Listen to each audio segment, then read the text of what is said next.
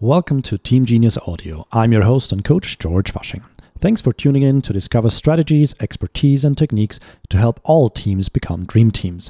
We're covering team craft, product craft, and leadership craft.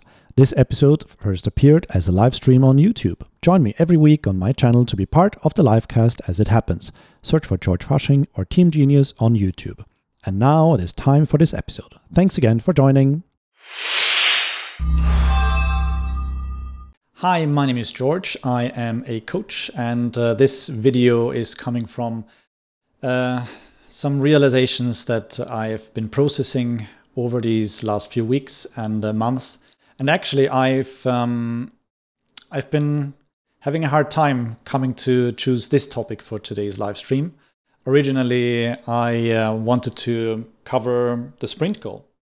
An exciting topic for sure, but when I dug a little deeper, I realized that because of today's state, I wanted to stay with something safe, and if I had covered the sprint goal, I wouldn't even have mentioned the date of this live stream being the 11th of September. And once I realized that, I leaned into that sensation a little bit and thought it would actually be better for me, and hopefully also for you watching this, if I was to cover a little bit about world events and how they're impacting us as human beings and how we're carrying that impact into our experience in the world of work. So in 2001, on the 11th of September, a terrorist attack happened. You will probably be very well aware of that. And if I was to ask you, what did you do when it happened? Where were you? Most likely, you will remember exactly where you were that day. For me, I visited a friend in order to help her assemble a PC. And she put on the news as I started to lay out all the kit and made sure we have everything before getting started. And she went to the news channel, and all of a sudden we saw what happened, and we were in disbelief at first. And our attention was focused on seeing this tragic event unfold in the United States. Now it is 2020, and it is 19 years later, and I'm still feeling for all the loss that happened and the tragic of this event back then. But now we are experiencing another world event together, something unprecedented in most of our lifetimes. I mean, the closest thing to this was the Spanish flu in 1918. And in our lifetime, certainly my lifetime, we haven't had anything like this, a global pandemic. So over the last few months, we've all been through lockdown. Many of us have been through quarantine, myself included. And I personally have been hit quite hard from a mental health point of view by this, and I'm still recovering. This year, on top of last year, with a lot of change, we had a baby, which in itself is an absolutely joyous event, but also a big change in lifestyle, and comes with a lot of sleep deprivation for those of you who haven't experienced parenthood yet. And moving country also to Portugal. But our apartment wasn't ready, so there was some stress with that. So those were all big changes for me that I managed. And I think it was been okay if it hadn't been for COVID-19. So all of this stuff is still carrying, and I'm still processing, working out of it. And I connect with other people regularly, of course, as we all try to. And it is very obvious that we're all carrying some weight from all of this. And of course, the global pandemic is not the only thing that is happening right now. Some weeks ago, we had the explosion in Beirut, and we are very close in our family with wonderful people from Beirut, and we got to experience what they what they told us about what it's like for them and for the people that they are close with in Beirut. So this is a shared experience, and whether we're directly affected or whether we're close to people who are directly affected, we are processing all of these events. And it is clear that these events are impacting us as we attempt to go and be the best that we can be and serve the people at our place of work and do what we can there. Now the question comes how we can work with this. How can we process together what is happening in the world so that we don't attempt to shut off a big part of ourselves as we switch on our next video call and do what we can there. I believe it is very important to be supportive when we work together. And yes, of course, we want to be professional, but professional doesn't have to mean robotic. Professional doesn't have to mean that we're negating the fact that we are people. We are people, and we cannot switch off the home persona or the personal persona as we switch on the personal persona. It's not as easy as that. If we were to do that, then we're actually leveraging what is in psychology referred to as masking. We're pretending for something to be what it isn't really, or we're pretending for something not to be there as we are attempting to go about our work.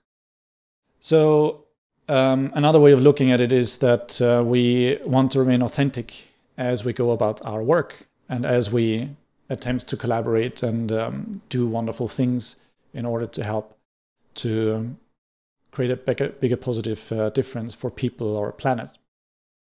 So I've seen a few things that I'd like to share with you that hopefully you have also seen yourself or that you might consider in order to help you and the people around you in your work work through this. So one is a technique called normalizing from professional coaching that is also used in psychology and therapy, which is to simply speak out the fact that what we're going through is normal and we're not the only ones experiencing what we're experiencing. And the simple act of acknowledging this can provide some relief. We're not alone in this. Everyone in the world is going through the global pandemic. And while on the surface that is logical, some people tend to brush over the personal impact or mental impact or emotional impact. And I think to some extent I'm perhaps still doing some of that, although I do my best to continuously work on that balance of being professionally personal, if you will. So normalizing is one thing that we can do. The other thing that I've seen come up more and more in my feed on LinkedIn is people sharing their successful completion of mental health first aid training, which is something that I have yet to do. So this is something that is available. This training is available remotely, of course. The first ones I saw were all in-person workshop based, but of course this has also moved to online. So if this is something that piques your interest, should be easy to find out there. Mental health first aid, in my mind, is just as important as physical first aid. We are a person that has something intangible as well as something tangible, a spirit and body, if you will. And our mind and our body, we both need attention. So when we see people who are obviously stressed, who are not in great shape, and first step, we don't need mental health first aid training in order to offer an open ear and simply listen to them and empathize with what they're going through and perhaps also share if we're experiencing something similar. Further to that, though, mental health first aid would prepare you to support people through panic attacks and things like that. So guide them through those experiences in order to help them out there. So that's another thing. The third bigger thing is more related to organizations. And this is where what I'm about to share is not as concrete necessarily, because it is more about principles. And in my mind, a good organization is one that appreciates people for what they are, people and not resources. I'm not a resource. I might be resourceful, but I'm not a resource. A resource would mean that I am replaceable. There is someone exactly like me, and he can pick up the phone and order another George Fasching. And that's not the case. So we're not mutually exchangeable carbon units is a term that I've come across some years ago. Unfortunately, I can't remember which genius has mentioned that term. So looking at our staff as people, and some news have been out there about companies doing this. I believe it was Google and Facebook have been open about the options with regards to remote working and not forcing people back into offices, which is something else I'm going to cover on in a little while in this video. But also to experiment with other techniques and giving people more freedom, taking time off to recover from this different experience of doing around our work. Some companies have always been remote. Basecamp, for example, has always been remote. And Stream, I think the gaming platform company, if I'm not mistaken, they've always been fully remote. But for many, many other companies, and your company might be included in this is a new thing. So being flexible, trying different things to help people work through this new experience that it is there. I also believe coaching sessions, an offer of coaching would be a great thing to add if that is not yet available in your organization. With trained, qualified, accredited professional coaches who can help people process what is going on there and help themselves establish a plan for creating an even better version of themselves. Providing some support here is good. Having some agreement with mental health practitioners also would be a good idea.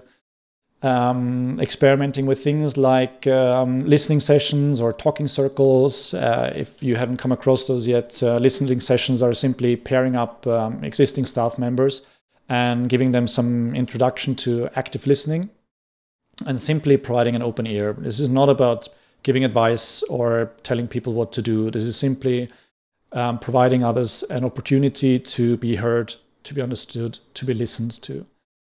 And that in itself can also be provide great relief. And of course, these conversations would be subject to complete confidentiality and would be mutual. So the people that come together in listening sessions take turns, and then the other person listens. And I might link this up in the description below. I've got a few videos with very brief instructions that includes active listening. Available. So if you want to practice that skill of active listening, you can do that. It's a free online course. You can do it in an hour or so, maybe even less. Right. So the other thing I mentioned were talking circles. Talking circles are a slightly bigger version of that, where remotely, I presume, or if you do have people coming back to the office with social distancing in a room, where people take turns and they share their experience, what they're going through, and the rest of them listen. That is also something there, and that provides connection and also an opportunity to be heard and understood. Now, I wanted to come back to this thing I mentioned about organizations looking at going back to the office and remote work. I've actually received inquiries from work friends, almost reliable once per week over the last couple of months, about what to do about that. I'm very grateful that they considered me for listening to what I'm suggesting on this. And usually it was sprung up by them being with a mid-sized or large organization that has declared that the office is going to be reopened and people are expected to come back to be in the office for no less than 3 out of the 5 days per week. So if it's as high as 5 days, I would be very concerned with that. because people might not feel all too safe about that. It should be on an optional, on voluntary basis, and there should be a conversation between organization and staff on what the experience might be like, and also get some feedback on what the organization is considering on how to do that responsibly. So if your organization has been doing a stellar job at that, if you could share this in the comments, would be fantastic to get some insight into how that has been done. What I've heard from some companies I got a bit of an insight to is that the capacity has been reduced. The the public or collective areas are set up in a way where you can be present and you can be together, but still respect your distance. There is a regular cleaning schedule that has also been made public. And there are also, from one company, I've also seen that there are almost shifts available. So rather than everyone being in the office at the same time, the presence is shortened, the working day at the office is shortened and then staggered, which can also work for some. If an organization demands return to the office for 5 days a week, my guess is that they are looking at it from a cost point of view.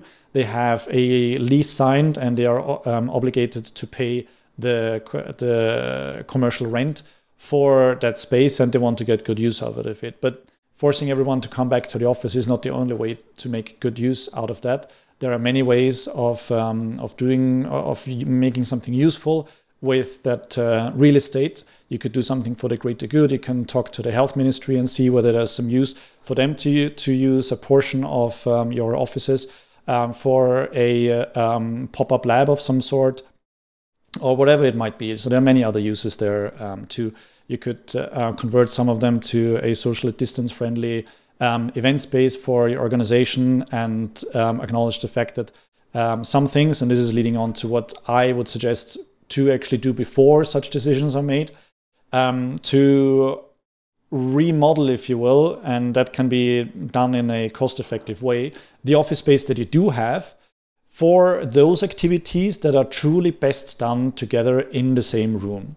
So rather than thinking, do we stay with remote working exclusively or do we all come back to the office, which are two extremes, why don't we collaborate and work out what are the list of key activities that we need to undertake in order to go about our work, and which of these activities are best done in which manner, which can be done remotely, which really should be done better in person. So rather than having a binary response to this question, we are identifying categories of key activities and then choosing either remote work or a hybrid approach or an in-person option or something else that you might come up with, and do it this way. So this would actually give us more flexibility, and also helps us to be more responsive to people's potentially different feelings around staying at home or coming to work. Not everybody who's currently working remotely wants to stay working remotely. A lot of people really want to come back to the office, and I also know quite an amount of people who are very hesitant to go back to the office because they are still concerned about transmission.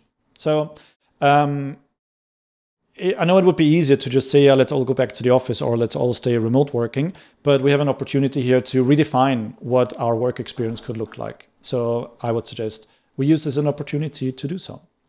Now, these were some of the key thoughts that I've had on this subject. If you have any ideas or queries or concerns or experiences, please do share them in the comments so we can all learn from each other. Would be fantastic. And the one last thing that I forgot to mention previously is in our work in teams, linked to what I said as the first point, is this normalization. You can very easily have a session that is dedicated to simply processing what's currently going on.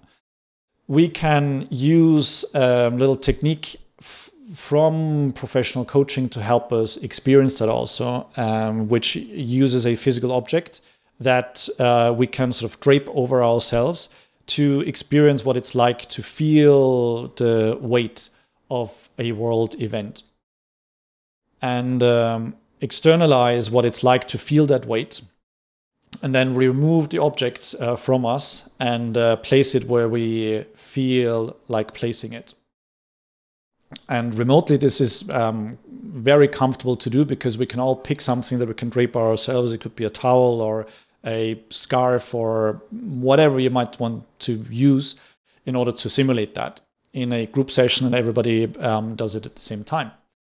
So place the item on you. It represents the world event. You can do the sessions and focused on COVID-19, or you can do it on something else that impacts you where you are as a team. And externalize and share. Take turns externalizing, sharing what that feels like to feel that world event on you or with you. And then take the item and put it somewhere where you like to put it. And then again, take turns sharing what it feels like for now that that world event is identified and gone. And it doesn't mean that the world event is subjectively gone in the world. Of course it is still there, but this is about processing our experience and our relationship with that world event. So that's a technique from relationship systems coaching that I found quite helpful processing some experiences in the past. So hopefully you might consider trying that out. If you have, let me know how that goes. I'm glad I didn't forget to mention this one and I remembered to include it. Okay, just checked my notes. All covered so far. So that's it for episode number 4. Thank you very much for watching, and I wish you all the best in working through this and processing world events together with your people at work in your team. And goodbye until next time.